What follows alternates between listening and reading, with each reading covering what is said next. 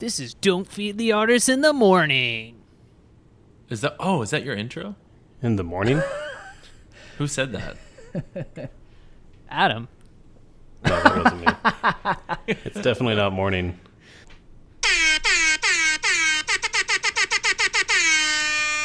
Morning, and welcome to Don't Feed the Artist. I am Hagen Hauschild. And I am Dave. I'm Adam, and I'm moving, so I'm not doing a voice. Why do you have to Voice make an anyway. excuse? You're not going to make a voice anyway. Why would I you feel make like I have that to have a excuse? reason now after the last few whatever. weeks. Wait, we got one more. Also, I'm Jackson, and Adam's moving, so I'm not going to make a voice. see?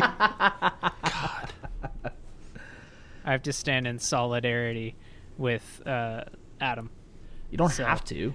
Yeah. I Well, appreciate it, though. Hey, well, we need to tell the folks, the people, the general audience, the people. I don't know. I couldn't think of anything What? funny. I almost said the Brexiters. What are we telling them, though? We're telling them why we're here. We're Dave telling is them that pouring- Adam moved, and where did you move to? What is your address? Tell us now. It's also Denton. That's it. My address is Denton. Home is where the heart is, you know? Mm-hmm. So, Dave poured a cold one, and I assume he poured a cold one for the reason why we're here today. Dave's Death Corner. We are here only for Dave's Death Corner. That's all we're doing today. Wow, this is going to be short, and I can go home. just talking about the sad news of Fleetwood Mac's co-founder and influential blues rock guitar player Peter Green has passed away at the age of 73. He passed away in his sleep. He was, as I said, the founding member of Fleetwood Mac. That was such a weird article that you sent us, Dave, and it just said, like, passes away peacefully in his sleep. It said that in the headline. I was just like, that's such a weird, like, normally it just says such and such age, and then sometimes it'll say, like, cancer, or blah, blah, blah. But this one was just like, oh, yeah, peacefully in his sleep. It was very weird. Not to make light of it, but, like, can you imagine having a nightmare and then dying in your sleep?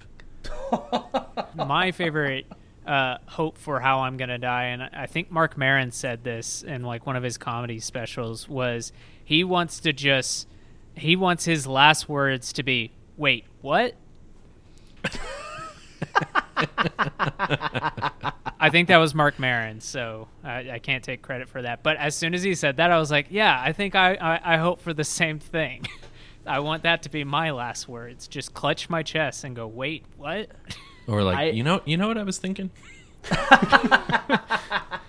That's like some Rise of Skywalker shit right there. I don't understand that reference. Nerds. I don't know. But what let's that meant move either, on. actually. I No, don't I thought- even want to unpack it. I thought don't want to that- unpack it. I thought that Dave was going to talk about Regis Philbin. Oh, yeah, that's why we're here today, to talk about Regis Philbin. Regis and Philbin. His music his career. budding Norwegian pop career. Gone too soon at the age of 88? 88, yeah. Yeah, Is a Jesus month Christ. shy of 89. Ugh, that's too long. All right. So we're talking about Fleetwood Mac today. We're specifically only talking about one album. You know what album we're talking about. But before we get into Tusks! that, I will get... I was going to Yes. say that. That's what I was going to say, too. We're going to talk about, just real quick, I'll give a brief intro. We all know who Fleetwood Mac is. But Fleetwood Mac originated in London, UK, and later ended up having members that we will talk about that were from the US. But the band originally started in the UK. The name is a mixture of the name from Mick Fleetwood and John McVie, so Fleetwood Mac.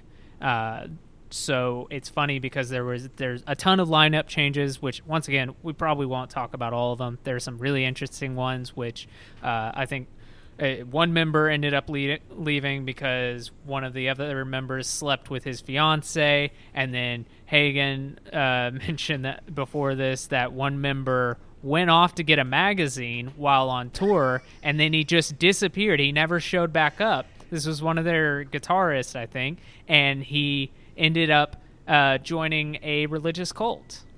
Yeah, I don't know. I have to look into it more, but the cult he joined is called Children of God, and Children of God did a thing called flirty fishing, which a lot of cults did, but more or less, Children of God was a sex religious cult. So what they would do is they would send people out and basically be like, hey, I'll fuck you if you like come join my cult, more or less. And then they give them the ideologies and the followings and the teachings of the leader. I can't remember his name. Children of God is terrifying, super duper fucked up cult, and still has 10,000 members today. It's very. Oh my God. Jeremy Spencer is still a member. Jeremy still a Spencer is member, still a yeah. member. I was going to say, which is very funny because he's still a member today. And then also, I think the quote is when people have talked to him about it, like, because he was on tour, quote unquote, went out to get a magazine and then just never came back. And when people asked him, like, oh, why did you just do that? Why didn't you, join after the tour or didn't tell anyone? And I think the quote from him is, oh, the person was just really convincing, which is very funny with what you just said, Hagen. Flirty fishing, I'm Yes. telling you. So the band started in 1967. So, they've been around for a while. Their original run was from 67 to 1995, and then had a 2-year breakup or hiatus. I'm not quite sure because we're not talking about that. And then got back together in 1997 and are still a band to this day. So we all know what we're here to talk about. What are we here to talk about, Hagen? Fleetwood Mac's Rumors. This album is one of those albums that I have no doubt in my mind saying that majority of people on this planet have heard at least one song off of it. Probably more than that, though. In fact, it only recently left the top 10 albums sold of all time, and it's now at number 11. So it just now, like in the past year, became number 11 of albums sold of all time. So I mean, it's still up there. And by the way, it was number 8 in that list. Yeah. I'll go ahead and say that I have very fond memories of this album. My mom loved this album. It was one of the albums and one of the things that we listened to constant rotation during road trips. I think maybe as a kid I didn't like it as much because my mom would wake me up while I'm trying to nap screaming, "Thunder only happens when it's raining." It was really frustrating. Also, what does that mean? Do they understand how that's not how it works? Anyway, but I do think that because of those times in the car, my mom showing it to me as a kid, I grew a much larger respect for the music and the band as I grew older. I actually called my mom and talked to her about the album, wanting a perspective from someone who was a fan of the band and the album around the time of their success in this album release. She had a lot of great things to say about it. She really wasn't interested in the drama side of the whole thing. It was just a very different kind of album. And one of the big things that she mentioned was a large difference was there were 2 strong, powerful women writing songs and on the front of this album. Something that I want to make sure we don't gloss over that there were women in rock and roll at the time. But, I mean, it's the same thing as music is now. It's unfortunately a boys' club. Yeah. So absolutely amazing for women at the time to see 2 powerful women and talented women in this band writing these amazingly emotional and just giving it all away songs. The album was recorded under what you might call tumultuous conditions, or maybe what you might call scandalous conditions, or what you might call cocaine conditions. But or no matter all what of the above. But no matter what the conditions were, they recorded an album that will live on for a very long time. I want to know what each of you guys' history is with Fleetwood Mac, specifically Rumors, before this recording. I think we know Jackson's. I think he's talked about it before on the podcast. So, Adam, go first. I've listened to some of their music, but not a ton of it. I definitely heard a lot of it growing up that my dad would play or my mom would. And I've definitely heard most of this album before. But I don't think I've listened to the whole thing all the way through before. I remember hearing these songs. There was some local cover bands where I grew up that would play a lot of these songs, and I remember being curious about them, and at the time was still into like metal and that kind of stuff. And then years later, like now, my fiance and I regularly go on drives just to get out of the house, and we've been listening to this album a lot. And just like when we go on road trips, we put this album on, and I've just grown to respect it so much. And I've played in cover bands that play like, you know, Go Your Own Way and stuff like that, and I'm like, damn, this bass player is killing. So I believe, yes, I have spoken quite a lot about this album on this podcast at some point, and yeah, I had never listened to this album in its entirety until maybe 3 or 4 years ago. So like in my early 20s. I mean, I'm only 25, but like, you know, I heard some of these songs. I really think I had only heard Go Your Own Way, and then I heard The Chain in that Guardians of the Galaxy movie. Other than that, I probably heard Fleetwood Mac songs, but they were so just like bleh to me that they were in the background and I don't remember them. I remember hearing Landslide one time at a Smashing Pumpkins concert because they did a cover of it, and I was like, oh, this song's really boring. It must be a new song. and then everybody around me was hugging, and they're like, oh, man, this is Fleetwood Mac. And I was like, oh, yeah, that makes sense. So I'm not a huge fan. Yeah, I know. Everybody tells me that.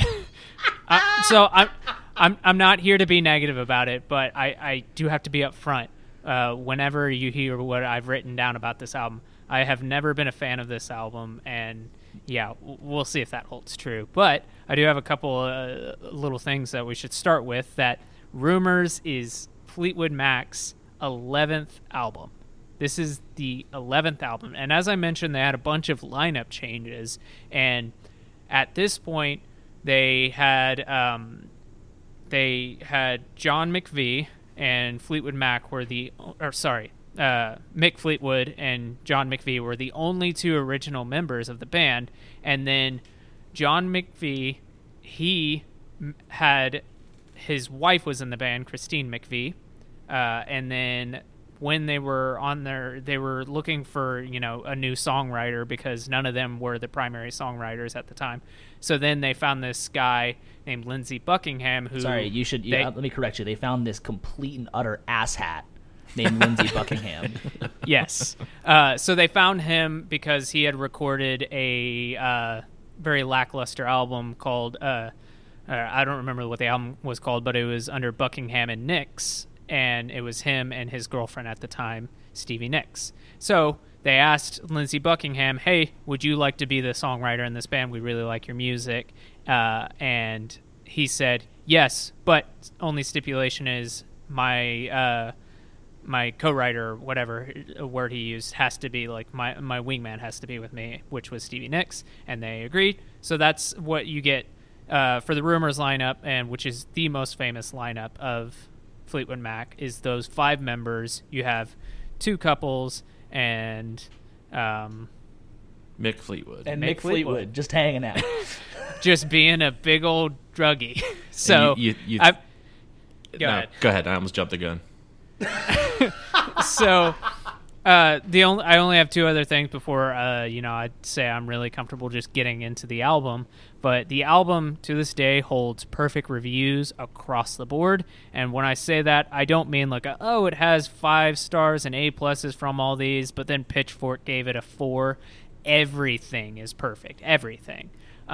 Which maybe, in all honesty, maybe that has something to do with my kind of resentment for the album, is that you get told this is perfect, this is amazing, and then you listen to it and you're like, okay, this is good, but like, you know, everybody 5 out of 5, that kind of thing.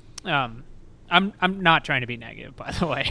No, I agree. I think that it's a bit much. I think that I was listening to last week. I think you said it was like podcast suicide to mention another podcast on the. I don't know that rule, but I was listening to a podcast I really like, and they were doing an episode on their favorite albums, and 2 out of the 3 hosts said Rumors was their number one, and I was like very shocked. It's like a lot of people will put that as their number one, or at least in their top 5 albums of all time. And I think that people need to listen to more music. Maybe it's not that Rumors is a bad album. It's just that like I think that I don't think it can hold that high for that many people. I think you should probably broaden your horizons just a little bit more, because it is good. It cannot be number one of all time. It just can't, because nothing can be, I don't think. Yeah. So as Hagen was saying, this album has sold extremely well. So all the tumultuous conditions that we're going to speak of a little bit, it led to something great, which is, an interesting idea. What that really means. Can art be made outside of hardship, blah, blah, blah, which we can talk about. But it sold some numbers for... Oh, go ahead. Oh, Jumping the God gun. Damn it, Dave. No, Dave. I want you to have it. This one's for you.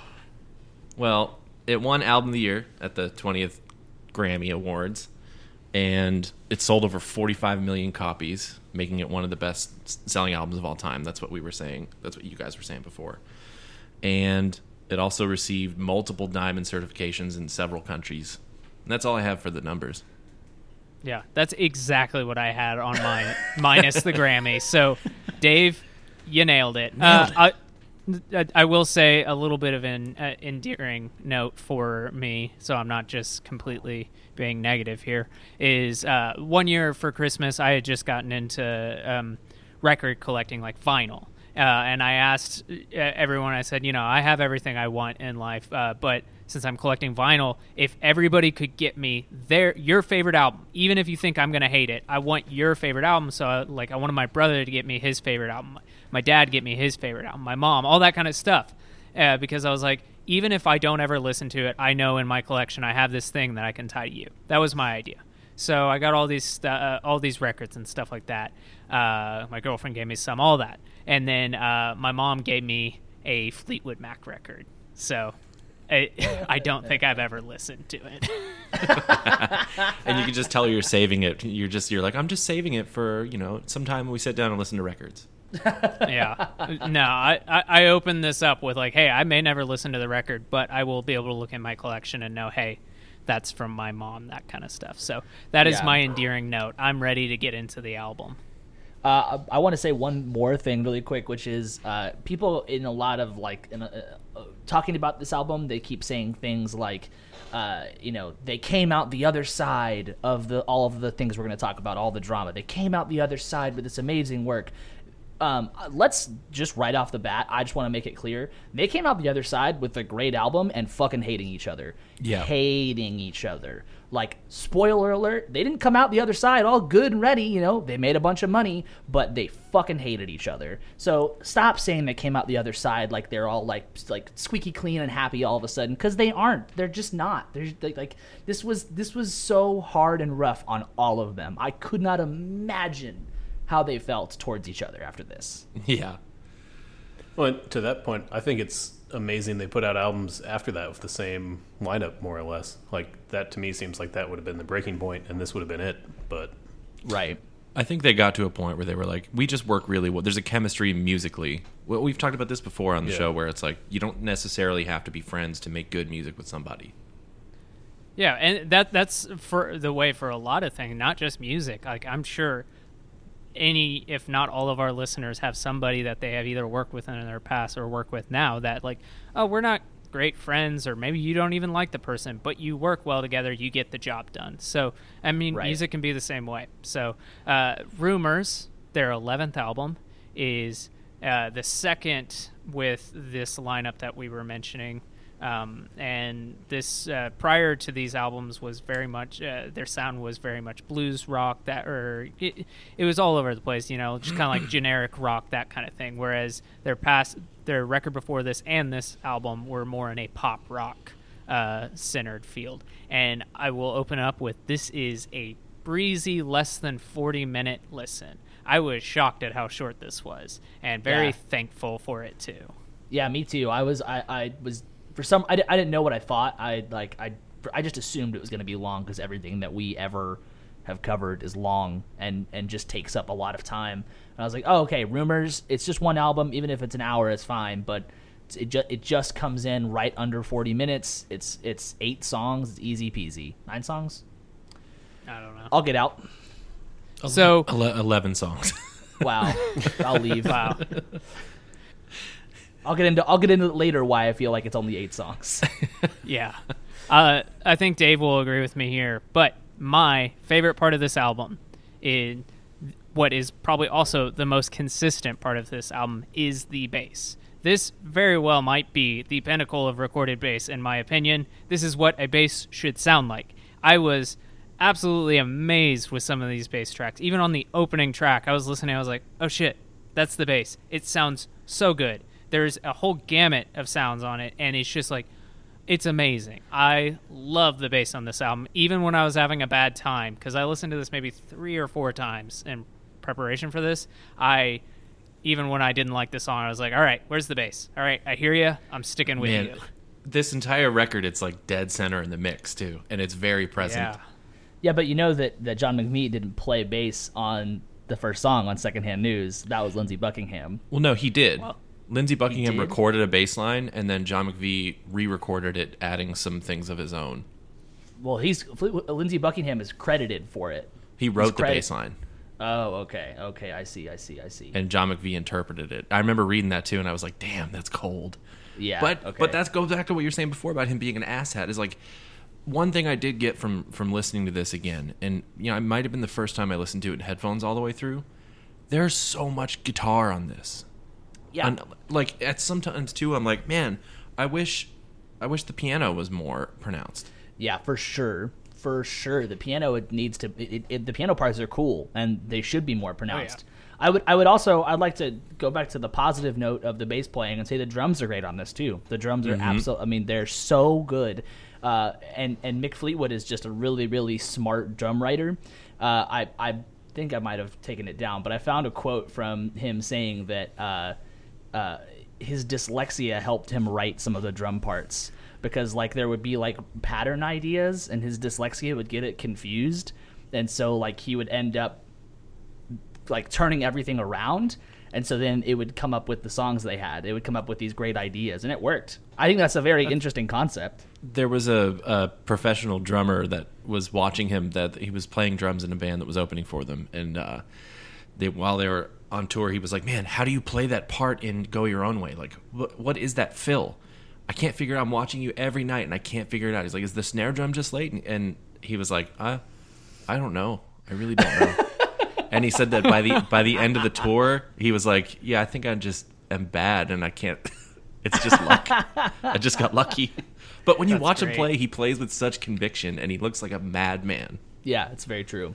Hagen, I was going to ask you how you felt about the sounds of the drums on like these types of 70s records. So, by the way, this album came out in 1977. I don't know if we ever said that, but so 10 years into the band's history. But there albums like this, like, in this era in the 60s and the 70s, a lot of drums have this kind of like, it must have been the mics they were using, but if you listen to a Black Sabbath record, they all sound really flat. Like, you hit it, there's no reverberation, which, by the way, is not necessarily a bad thing, but it was like all of the drums. Like, I think a modern band that really does this well is The National. All their drums, they don't have this really, big sound. They're really flat, and I think they sound really cool. So I was just curious what you thought about that kind of thing. Do they just not have a lot of room sound in the mix? No, I actually was going to say, I think that, like, I mean, a lot of these old albums, they have that, like, they have those, like, reverb from tuning because they don't use any muffling techniques, but the room that they're in serves it so well that you don't really get that sort of effect. The room, because they are recording in big rooms, but they are also recording with the whole band together a lot of times. So I mean, the recording process was just different back then than it is now. But there wasn't as much muffling, and there wasn't as much like getting the dead sound as there is now. People really don't like to hear like any of the reverb or any of the overtones from drums. I don't, for my sounds. So I mean, like the producer talked about how he almost got fired because it took him 5 days to get drum sounds. Oh my God. Yeah, 5 days to get drum sounds. That's insane. There's a lot of history like that where they spent so much time just trying to get, the right sound for things, and then even later on when they finished the record, they had worn it because they were recording to tape at this time period. Right. They had worn the tape out so much that whenever they listened back, it sounded off, like it sounded like it was detuned because they had worn the tape so much. So they had to get a specialist to come in and basically retime all of the parts and align them. It also helps that they recorded everything except for the chain. Everything was recorded separately. So they didn't record anything at the same time. Okay. Some bands at the time were doing that, but they decided not to. I think that was like the norm for a lot of rock bands in the 60s and 70s, was to do things all together because it was that live sound, and they wanted to get that live feeling and sound across. So that's interesting they didn't do it. I want to quickly just talk about the first song, Secondhand News. By the way, I wrote that my only note for this song is Secondhand News is a bop. Well, I'm going to say it's not. I'm going to say it's fine. It's a fine song. It's not a bad song. Shouldn't have been the opener on the album. Bad opener. Stupid. They should have switched Dreams and Secondhand News, and I want you guys to go back and just for funsies, just try Dreams first and then second. It's way better. It just starts the album in a much better way. I think this is a great opening track. I agree with Dave. Out of those two songs, I would much rather hear this song. I think Dreams is a very boring song, and if that was the opener, I would have been like, oh, well, I'm in for a slog. But it makes sense after. I think this. Secondhand News is like, it bores the fuck out of me because the rhythm guitar is so annoying. It just eventually it annoys the shit out of me. But I mean, He said I watched an interview with him where he was like, yeah, we in place of a guitar solo, we did a little vocal lead, and I'm like, I would have rather hear a guitar solo. Yeah. And I like that part of the song. It just always gets stuck in my fucking head, and then I'm walking around like all day today and yesterday I was walking around my house going bam bam bam bam bam bam, and then or I'll just go do it. Ugh.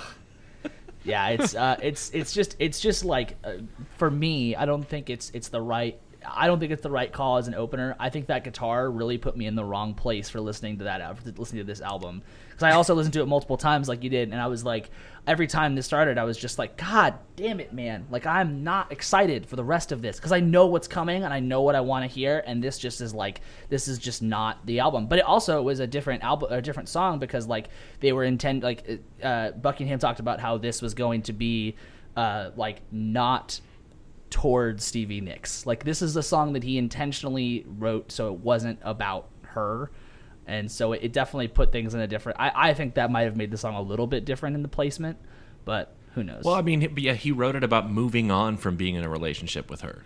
Like when he recorded the song, he didn't show her the lyrics. He showed her as an instrumental and was like, hey, we're gonna do this song, and it was called Strummer. God fucking Christ. Let's take a quick break and let me explain to you the state of the band real quick. So, Lindsey Buckingham and Stevie Nicks were dating, but during this album and the writing process, things started to go sour, so they were breaking up and, you know, all the things that come along with that. Christine McVie and John McVie were married, but during the tour of the previous album, Fleetwood Mac, they, in the middle of the tour, started getting a divorce. So you have these two feuding couples, and then you have Mick Fleetwood just getting high as shit. All of them are getting high as shit. Getting high as shit. But I'm saying, like, that's his thing. That's his thing. Yeah. So Christine McVie was having a supposed affair with the lighting director, whether or not they were separated at the time. But she was having an affair with the lighting director, and Mick Fleetwood's best friend was cheating on, or his wife was cheating on him with his best friend. Yeah. Yep. And then, so Stevie Nicks, I think, started an affair with Mick Fleetwood, if I'm not mistaken. That is correct. Yeah, it's just crazy. I can't wait to tell y'all what my last note is, but I'll savor it. That's why they named the album Rumors. It was I can't remember the bass player's name right now. John McVie. It was John McVie's idea because he was like, it sounds like you guys are just writing in your diaries about each other. So let's call it Rumors. Yeah. They were gonna call it, the working title was Yesterday's Gone. Lame name. Yeah. Adam's the first thing Adam said in 10 minutes. Just try lame name. Well, no, I was going to say one thing, but Hagen was getting into it about the recording sound, and I think it is weird that this album sounds so different than other albums of the same era. And I mean, Dude, it's Lindsey Buckingham. He just took over. Oh, and listening to it in headphones for the first time all the way through was like totally different than what I thought most of these songs that I recognized sounded like. So that was kind of, interesting to hear. I do agree though that first song is no good. So as an opener. Yes. In the Two on song, two. in the song you talking about drums, in the song "You Make Loving Fun," the hi-hat symbol, like all the cymbals, are panned entirely to the right channel. Yeah, stupid. And it's the only song on the album that does that. Like there are some Beatles recordings where Ringo is entirely in the right channel and everything else is in the left channel. Well, that was because they just discovered stereo recording at that time for the Beatles. Right, I don't know so what they didn't really know what to do with it. Yeah. I think it's Lindsey Buckingham being like, dude, we got to have space for the mandolin. God. Which What? Cream album is it where like they had just discovered? I think it was Disraeli Gears, where they had just like figured out like, oh, we can pan stuff, like this is stereo sound, and like all of the drums are in the left and like all the guitar on the right, and then like the bass and the vocals are right in the middle. It is just crazy, but awful. it's super cool. But that came terrible. out in like the 60s. What do y'all think about Dreams? I don't like it. It's a couple things about it. Stevie Nicks claims to have composed this song in 10 minutes, and she's sometimes a very wordy writer. Yeah. Okay. Well, she's a very nonsensical writer. Yeah. It's like like her words, I think, are just like stream of conscious. Here we go. I'm just gonna put it on the page, and then I'm gonna sing it, and people are gonna think that it means so many more things than it actually does. Not saying her songs don't mean anything, because they do mean a lot. But again, I'm gonna go back to "Thunder Only Happens When It Rains." That is not true. That is not how thunder works. Hagen, preach. Maybe that's how that works when you're doing coke every day, and that's what you think about. Do you think weather people are like, nope, not this song? Like they listen to Secondhand News and then skip Dreams? They catch their kid listening to man. that song, and they're like, turn that off right now. I think that this song, the production, and all the way that they use the different instruments for the different verses is a masterclass in how to make two chords last that long. Yeah, for sure. Because I didn't even think about the fact that this song is largely only two chords. There are inversions in some of the guitar parts that Lindsey Buckingham does, but like I think the second or third verse, there's like just a vibraphone that's hitting and it's bouncing from left to right or from right to left, and I was like, man, this is so cool.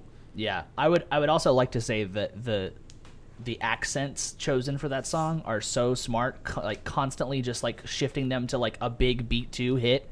I mean, that's what sticks out to that song so much. And again, about Mick Fleetwood's playing is it's like, I don't think most people would hear like just instinctively hear like a big hit on beat 2 to get into a chorus and get into a verse and so on. But that is how he heard it, and it just works so well. It just works unbelievably well. And I think the first time it happens is when she says thunder, so it sounds like a thunder crash. I think he opens the song with it. The song opens with Oh, the fill. right, the fill. Yeah. Yeah. Ka, yeah, exactly. You're right. That's so cool. Oh, but one thing that's also really cool is when Stevie Nicks sings "Wrap Around Your Dreams" and John McVie follows it. Yeah. For me, I was like, this is great, because the entire song he's doing basically a static bass line. Dum, dum, dum, boom, boom, boom, and then he goes boom, boom, boom, boom, boom, and I'm like, that's so cool, man. Yeah.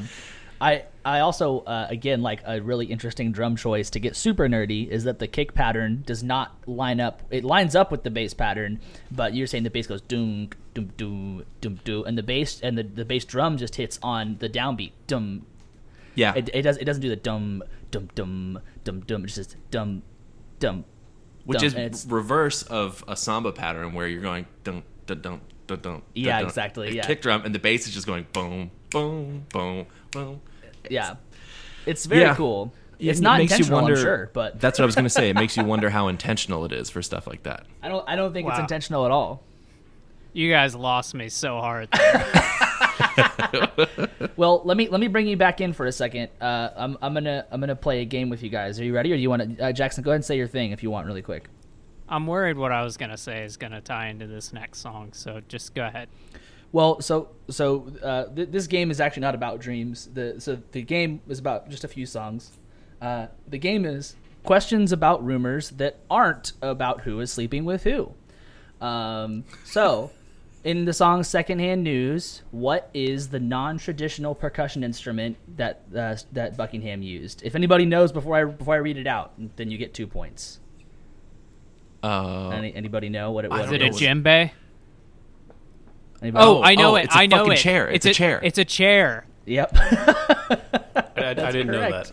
I'm glad somebody did. It's a leather chair. That's correct. He used a chair, saying, basically, quote, the song itself consists of kind of a Scottish, Irish folk influences, and maybe when we first started cutting it, we started doing something that was maybe a little translational of that, like maybe a march time on snare with brushes. That was his reasoning for hitting a fucking chair. And then he heard a Bee Gees song and was like, wait a second. Yes! Disco. And you know what, my friends? That's cocaine for you. Here's my question for you, Hagen. Do you know how often to get the sound of the acoustic guitar on the next song, Never Going Back Again, how often they changed his guitar strings? That was actually going to be, that's the next question in the game, so don't answer it. Here you go, That's guys. that's why I held back, because I was like, I'm worried that Hagen's gonna mention this as a question. So Adam, Dave, don't and look Adam, it up.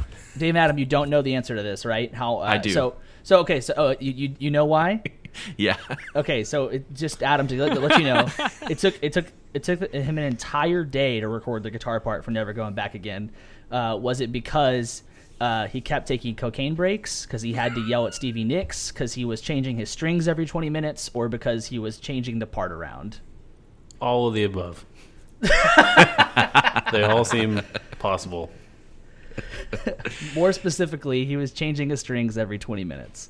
Which I guarantee you he wasn't changing his strings. Well, I no, it was guarantee his you tech. it's the techs. Yeah. It's three times an hour. That poor guy. Yeah, here's the quote from the producer. I noticed that anytime he played, there was a big difference in how bright his strings sounded just after 20 minutes. So I said, quote, can we restring the guitar every 20 minutes? I wanted to get the best sound on every one of his picking parts. I'm sure the roadies wanted to kill me. Restringing the guitar 3 times and every hour was a bitch. But Lindsay had lots of parts on the song, and each one sounded magnificent. Oh, and guess what? At the end of the day, they did it for a full day. They did this song. Yeah, when he was And going to then do vocal overdubs. Yeah, when they found out when he was about to do the vocal overdubs, it was in the wrong key, so they had to redo it. Yeah. But this wasn't like I mentioned. It took them 5 days to get the drum sounds. They also the band reportedly required 4 days, 9 pianos, and 3 tuners to find a suitable instrument for Christine McVie. They apparently took all the clocks off the walls, so Yep. they couldn't see that shit. It's just crazy. All the Again. stories. Again, that's cocaine. Yeah, I should have copied the quote, but I forgot to. But there was a quote from I think it was from at the time Buckingham's girlfriend, who wrote a book like 20 or 30 years later about this session, and I believe she said something on the lines of like they would like basically just party all day, and like they would only start recording some days around like 1 or 2 a.m. once like all like the drugs and the alcohol has been like really hitting them, and they literally have no energy to do anything else. That's when they would go record. And then also the studio had no windows. So yeah, no windows. And Lindsey Buckingham was like, I think that's when we worked our best. Yeah. It's like, oh, really? I mean, it's a great album, so yeah, I guess so. But like, I don't know. Yeah, there was also a quote I read that was like, I think it was Lindsey Buckingham saying like, doing that much coke is like really bad for you, but we had a strong will, so we could get through it. It's like, go fuck yourself, buddy. Go fuck yourself. Well, and part of it too was that like the girls were at the time of recording, they had 2 condos. Yeah. They had 2 condos for, sometimes they would switch which one they slept in, because sometimes John McVie would be walking around the condos screaming at the top of his lungs. So they were hiding in each other's rooms to get away from him. And that's because the guys were all living in the studio, like the house that was connected to the studio. And Lindsey Buckingham said, it was Mick Fleetwood. He said, you can't even imagine the things that went on in that house. And then and the thing I was watching, and then it cuts to Lindsey Buckingham, and he goes, budget was not a concern.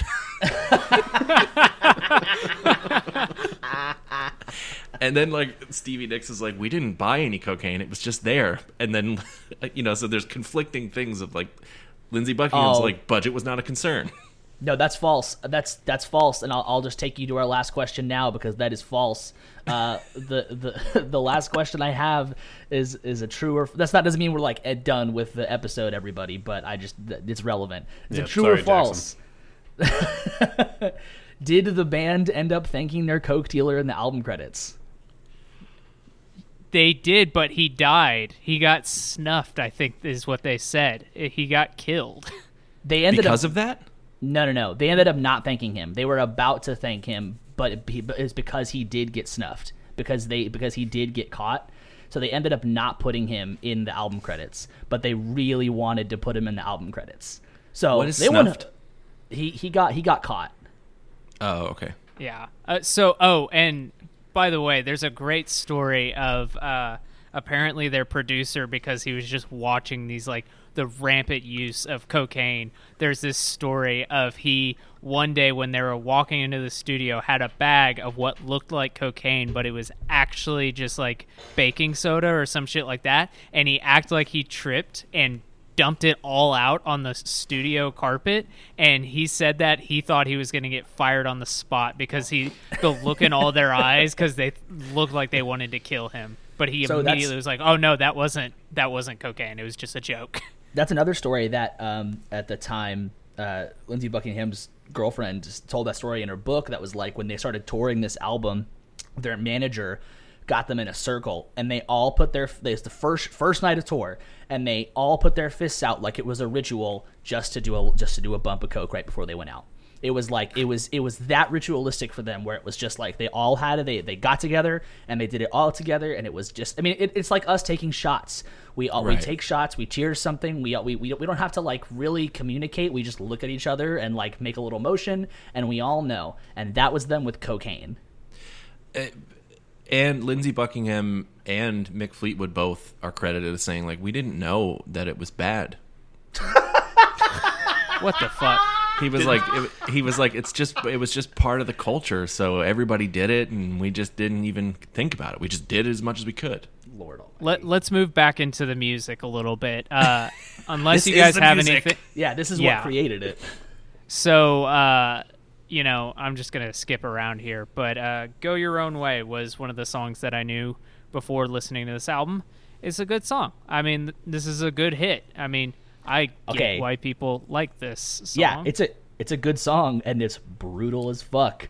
And it's absolutely brutal as fuck. Yeah. But, like, I mean, all of, about, singing about the breakup, all these things, singing about, why he hates Stevie Nicks or whatever. And then he makes Stevie Nicks sing on the song.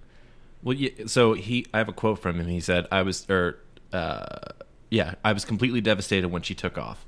And yet I had to make hits for her. I had to do a lot of things for her that I really didn't want to do. And yet I did them. So on one level, I was a complete professional in rising above that. Oh my God. Read complete asshat. But there was a lot of pent-up frustration and anger towards Stevie and me for many years. So Lindsey Buckingham came to the conclusion that the songwriting process helped him come to terms with reality despite, the fallout. Upon listening to the song, Stevie Nicks demanded that he remove the line, "Packing up, shacking up is all you want to do." But he ultimately decided to keep those lyrics in the final song. And she explained her feelings about it, saying, I very much resented him telling the world that packing up, shacking up with different men is all I ever wanted to do. He knew it wasn't true. It was just an angry thing he said. And every time those words come out on stage, I want to go over there and kill him. And she said, he knew it, so he really pushed my buttons through that. And it was like, I'll make you suffer for leaving me. And I did. Fucking jackass. What a fucking dick.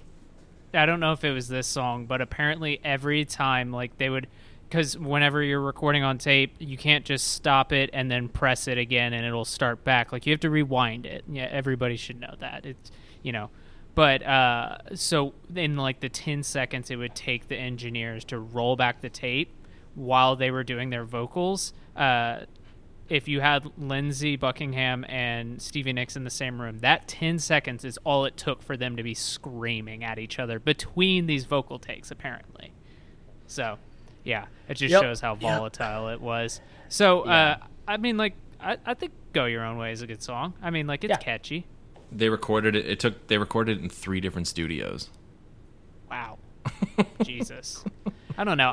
Whenever I hear stuff like that, like Radiohead has stories like that, I'm like, hell yeah, fuck yeah. But then I hear it with a band that I don't like, and I'm like, Jesus, like I can't even tell. So I know I have a double standard, so I need to be aware of that. I definitely, so the end of side A is the song Songbird, which I think is by far the best song on the whole album. I think it is the only song that I actually had feelings when I heard it, because I was like, oh, this is really pretty. I don't know this song. And it's just like, it's really beautiful. It's Christine McVie basically just playing piano and singing. It's a ballad. And by the way, she's the only one who was classically trained. I don't know how much that plays into the band, but yeah, Songbird is definitely my favorite song on this whole album. Well, and they recorded it at Zellerbach Auditorium because they were like thinking about how it needed to be more open sounding. So they used 15 mics to record it, and they set the stage up with like a bottle of champagne on the piano and a bouquet of flowers, and had the lights fixed in on the flowers. And it took them all night to get that recording, because she had to do it in that she was doing it like singing and playing piano, and it wasn't separated. They had to get a good take, so it took her that long to get through it. But even in this song, a fucking ballad with just piano and vocals, Lindsey Buckingham is in the track, walking around stage, playing the guitar to help her keep time. What a jackass. What a fucking jackass. And so John McVie and Mick Fleetwood said that every time they would play that, they would get to that song on tour, those two guys would stand next to each other in the wings and sob like babies. Yeah, that makes sense. And then when they were talking about doing the reunion and deciding whether or not, she wanted to play that song, she said, I don't want to because I cry every time I play it. And they were like, you too? What assholes. I want to backtrack for just 1 second. I want to say that Christine McVie is a very different songwriter in the whole setting of the band, and her songs stick out a whole lot in comparison, and I would say in a good way, in a very, very good way. They definitely give you a nice break from the Buckingham of it all. But Don't Stop, I do like Don't Stop, but it sounds like the intro to Full House or some other show like that. It 100% sounds like an 80s, 90s like sitcom opening. It's because of the shuffle piano, like. Yeah, the Full House theme is way better than that song. I listened to that and I was like, man, this is some hokey ass shit. It is. Speaking of that song, I thought it was funny that this was the theme song for Bill Clinton's presidential campaign. Yeah. Oh yeah. Yeah, it was. And so it weird. helped it get back to number 1. Oh, Yeah, I'm sure. it Yeah, did. Like later in the years. because they've had a lot of that where their songs will be picked up in something like the Guardians movie, and it's back in the charts. But it's funny that's we've been talking about bands Trump's campaign trying to use band songs and how much that's failing.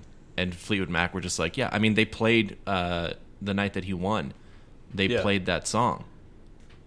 But so one thing I didn't know about it, I didn't know that she sang the second verse. What, that Christine McVie sang the second verse? Yeah, I didn't know that was her. Yeah.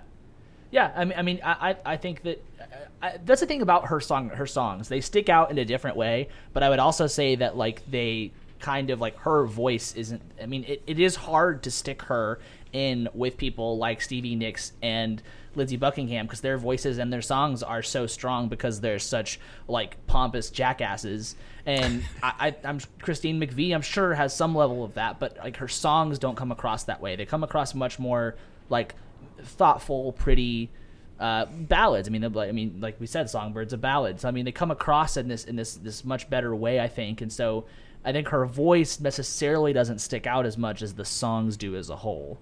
Yeah, and she said that this song was loosely about John McVie, but that a quote from her, she said, "But I'm just definitely not a pessimist." Yeah. which Yeah. is like I always feel kind of like that sounds a little suspect if you have to tell someone you're not a pessimist. Like, Well, I'm not a pessimist. Well, but I think that in the context of this album, it's probably important for her to be like, just so you know, I'm not like that. I'm not like them who are angry over there. I'm writing the optimistic shit over here. Right, I am yeah. sad, but I'm not angry all the time. I mean, know? that is those lyrics. It's the first song. It's the fourth song on the album. It's the first time we get any sort of positivity in the lyrics. Yeah, exactly. Exactly. Like, don't stop, thinking about tomorrow. Like, if you're having a bad day, you can wake up tomorrow and it's a new one, people. Hell yeah.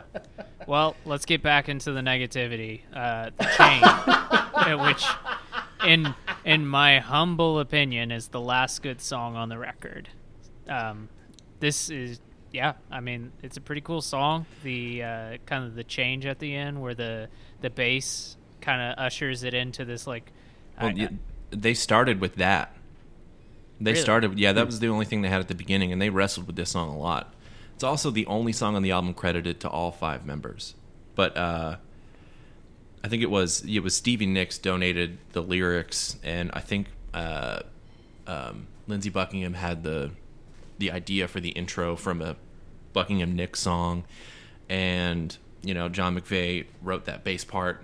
So yeah, it was. So one thing I did find interesting was that people were saying that bass and drums were recorded in the same room, and that was the only thing on the album recorded in the same room. But then other sources were saying that it was bass, drums, and guitar.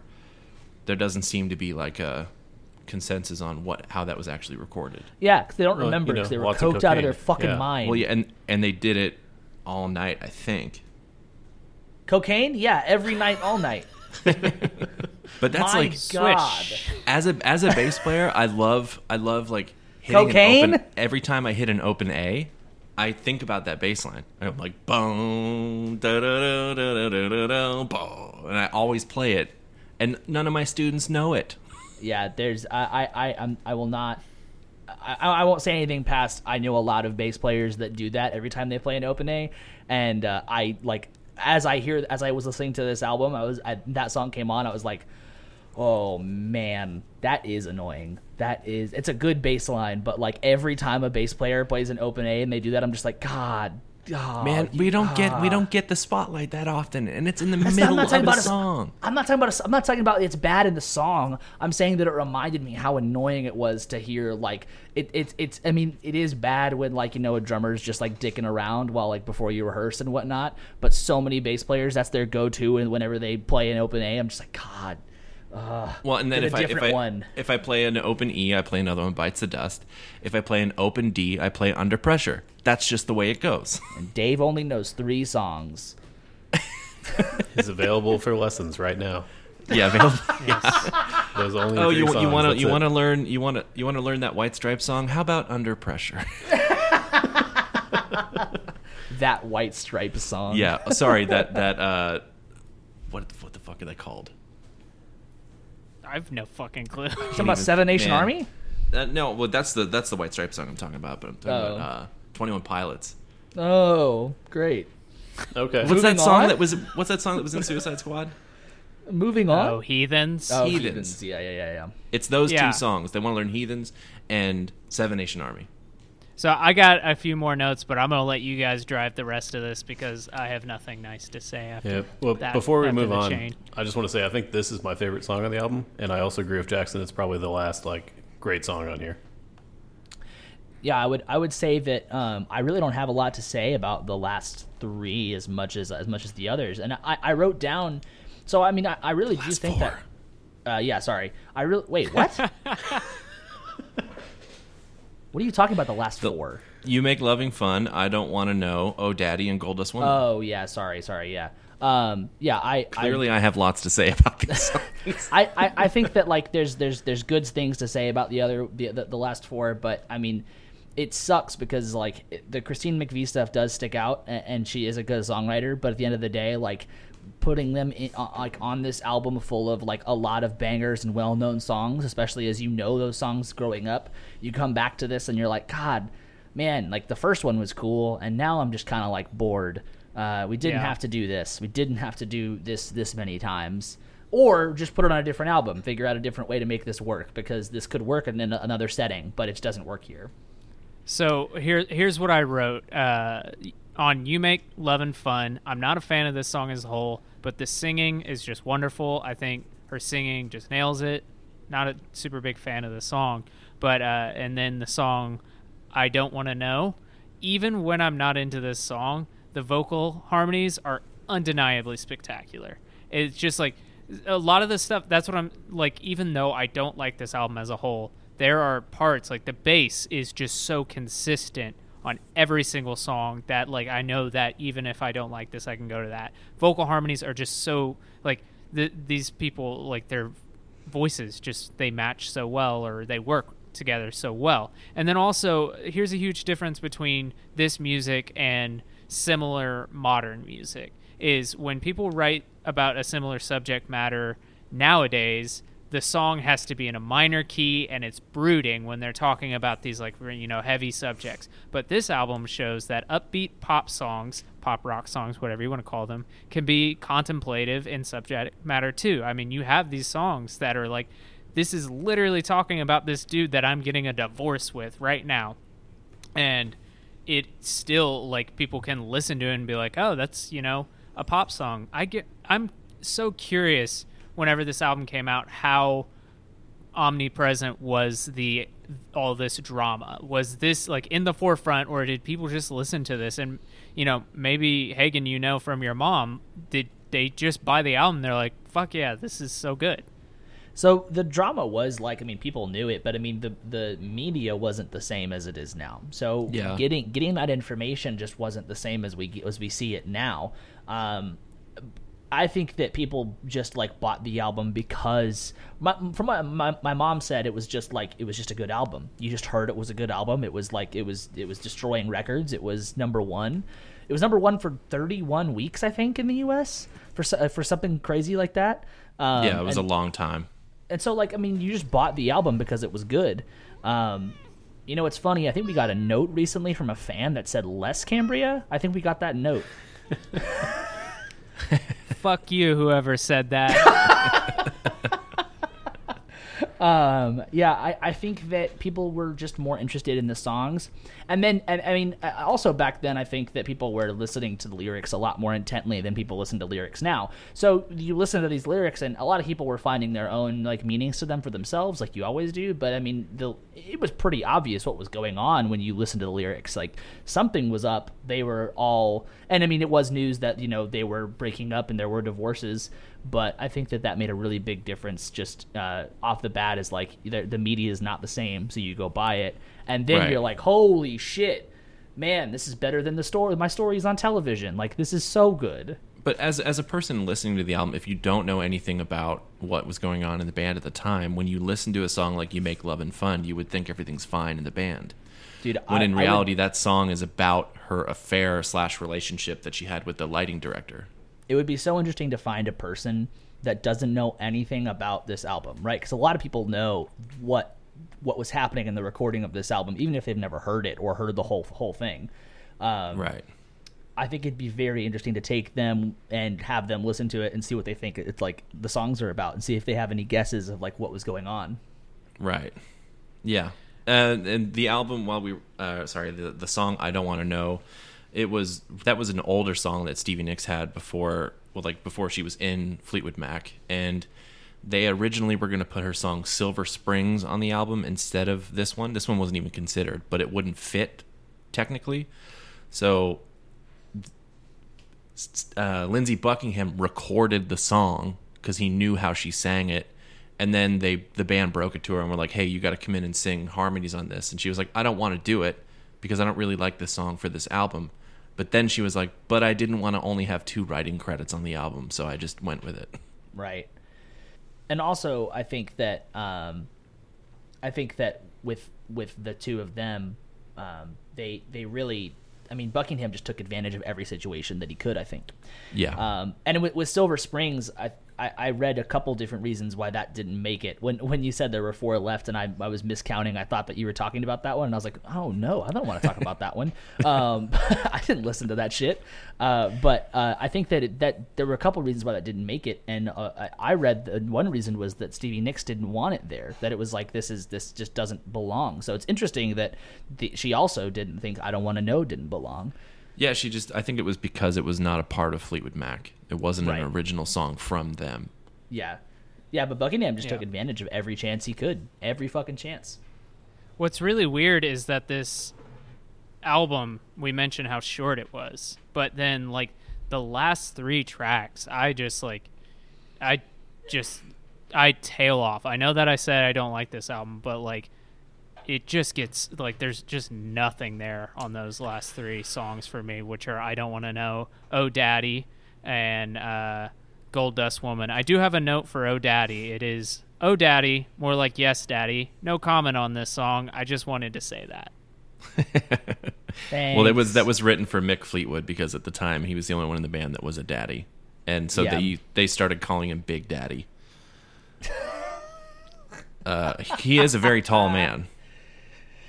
What are your thoughts on Gold Dust Woman, Dave? So I have a quote from Stevie Nicks. She said, "Gold Dust Woman was a little about drugs," and then in the very next sentence said, "It was about cocaine." You know she denied that for a long time, right? Yeah, You know that until she got clean. Yeah, and she denied that for so long, and then finally when she said it, everyone was like, fucking thank you. Yes, Yeah. we knew it was about cocaine. It's just good to hear you admit it. Yeah. I think, honestly, too, she ended up getting a deviated septum and wasn't sure at some point in time if she was ever going to be able to sing again the same way. You can hear her voice change throughout her career. Mm-hmm. I mean, you can hear that with most singers, but you can hear her voice change because of cocaine at not a good age for her. But on this track in particular, her vocals, as the song progresses, you get that classic Stevie Nicks, like the little rasp in her voice when she's singing in a higher register, and it sounds incredible. So I think this is a great way to end the album. I didn't like Lindsey Buckingham's little squealing at the end of the song, where he was going kind of screaming kind of crazy. If you go back and listen to it, it's like, yeah, dude, again, that's what cocaine sounds like. What else did I have for this? I think Probably nothing Yeah. else, because that's all. The song's cool, but it's just to me it feels like a lackluster ending. It could have been like, I don't know. It could have been more. I don't know, but like they talk about how it's cool because it has electric harpsichord and a cowbell on it. I'm like, what the fuck does that matter? There's a fucking cowbell on a song. Why are you talking about it? That doesn't matter. That's so irrelevant. Yeah. I think they must have had a hard time trying to figure out what the song order was going to be for this album, because they are like, their aim was to make a really pop record, and they wanted every song to be great. They didn't want any filler. So when you end up with even if you don't like Oh Daddy, I Don't Want to Know, and Gold Dust Woman, and you make Love and Fun, they're still great songs. Yeah, they are. I definitely agree with that. I think that the order is tricky. I get why the chain is where it is, because you have like 2 sides to deal with, and it makes sense to put it there. It would be interesting to hear that as the last song, though. I think that would be a very interesting last song on the album if they didn't have to deal with like side 1, side 2. I agree with you Actually, that's a really good point. Yeah. I think if I was going to rate this album, I would give it a 4 or a 5 out of 11. Hold on a second. Rolling Stone's on the phone right now, because they're gonna cancel you for not giving this a good. It's good okay. score. Here, I'll give you my full written review. In summary, they all fucking. Man, I think more importantly, I've just said it so many times. The cocaine was so important. Like, Oh my God. them all fucking is definitely like such an important thing. But I mean, it's so important to think about how much cocaine they were doing. Oh Yeah, my God. it's so weird to like. I don't really prescribe to this this idea that you can only write art, or good art can only come from suffering. I really don't agree with that. But I mean, this is one of those situations where you cannot argue that they weren't all suffering in some way, even if they were Right. doing drugs that heavily and you're just the drummer getting high. Like, you don't get that high all the time because you're doing great. So, Well, and I mean, yeah. there That's was my one thought thing on that Stevie Nicks said that really kind of hit home for me with the reality of what they were going through, because it took them like 13 months, 12 or 13 months to record, right? And she said, she was like, picture your most intimate relationship that you've had for a long time, and then you break up and you don't see them the next day. She was like, we broke up and had to see each other every day, all day for the next year. Yeah. Yeah, and an interviewer asked Lindsey Buckingham's ex, who wrote the book about the recording process, asked her about like, why do you think it's still as prevalent today? Why do you think their feelings are still like this emotion between them is still so raw for people to listen and for them? And she was like, well, because it's immortalized in these songs, in these hit songs. It's like their emotions and their breakup is forever immortalized. So they will forever have this tension between them, whether it be sexual, emotional, or anything, that will constantly exist with them because it's so, I mean, this was in the top 10 albums of all time.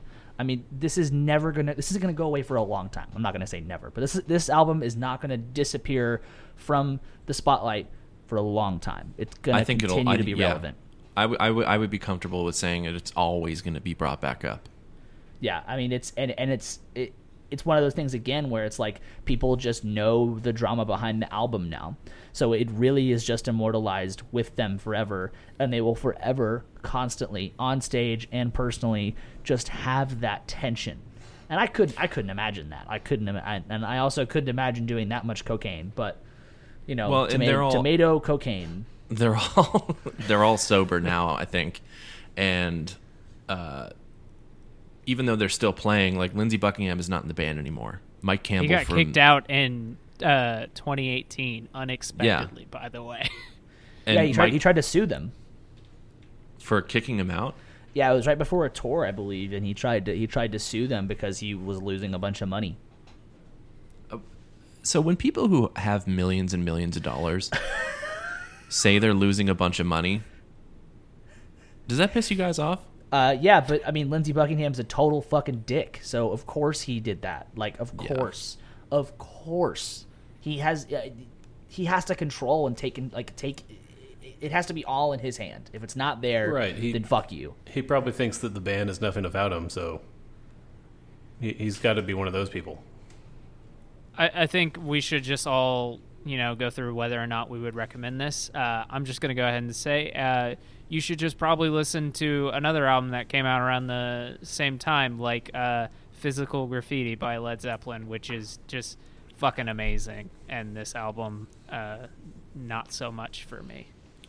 I would 100%. I think you should go listen to both of those albums.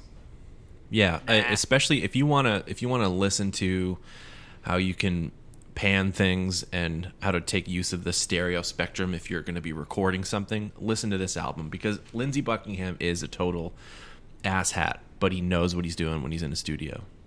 I don't want to hit him. I want to hit him in the face.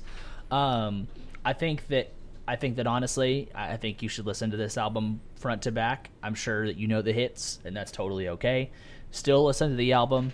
I think that, again, like I said in the very beginning, it's a very, very important thing for women at the time, and I think that it's this sticks out in terms of albums for strong women in music. So I mean, and how many like female artists and singers were inspired from Stevie Nicks and from she's such a badass. Yeah, and I mean her fashion, all these things that she did were just they live on so long and so powerfully. She was such an impactful, she still is an impactful person. But it is very important to take note that this is a very powerful feminine album, and that is a very cool thing from a rock album in the 70s. Yeah. So I would strongly suggest you listen to the album just because it's good, but also keep that in mind as it's kind of, I would say it's very historical. It's a very musical, historical album, and that if you ever took a class on 60s and 70s music, if you didn't have to listen to this album, then the class was fucked up because this album is very relevant to the time. Adam? No, I agree. I think it's a very important album of its time and worth listening to, even if you don't like it like Jackson does. Especially just put all those songs that you do recognize into context of the other songs on the album that you maybe haven't heard. Even though, I mean, we didn't like all the songs on the album. I think it is all together one album. It is pretty great, so it's worth listening to. Obviously, it's one of the top selling albums of all time, so it'd be kind of weird not to recommend it. I do like all the songs on the album. Shut the fuck up. Every one of them. You're the only one, so. All right, if you like all the songs, then name them. Don't open your iPad. Don't open your iPad. No. I like all of them, okay? All right, Dave, take us out with the order of the songs, please. Don't open your iPad. Okay. Remember, there's only 9 of them. Secondhand news. Doesn't have to be in order. No, it does. It has I'm to be in gonna order. try. I'm gonna try. I think order news. is important. Secondhand news. Dreams. Never going back again. Go Your Own Way. You fucked up. Canceled. Get out of here, you dummy. Don't stop. I didn't want to stop. Thanks for listening, everybody. All right. Thanks for listening. Bad jokes. Thanks for listening. Yeah, baby. Jackson just gave up and started eating pizza. Yeah, dude. He got up and just was like, time for pizza. It's like, episode's over.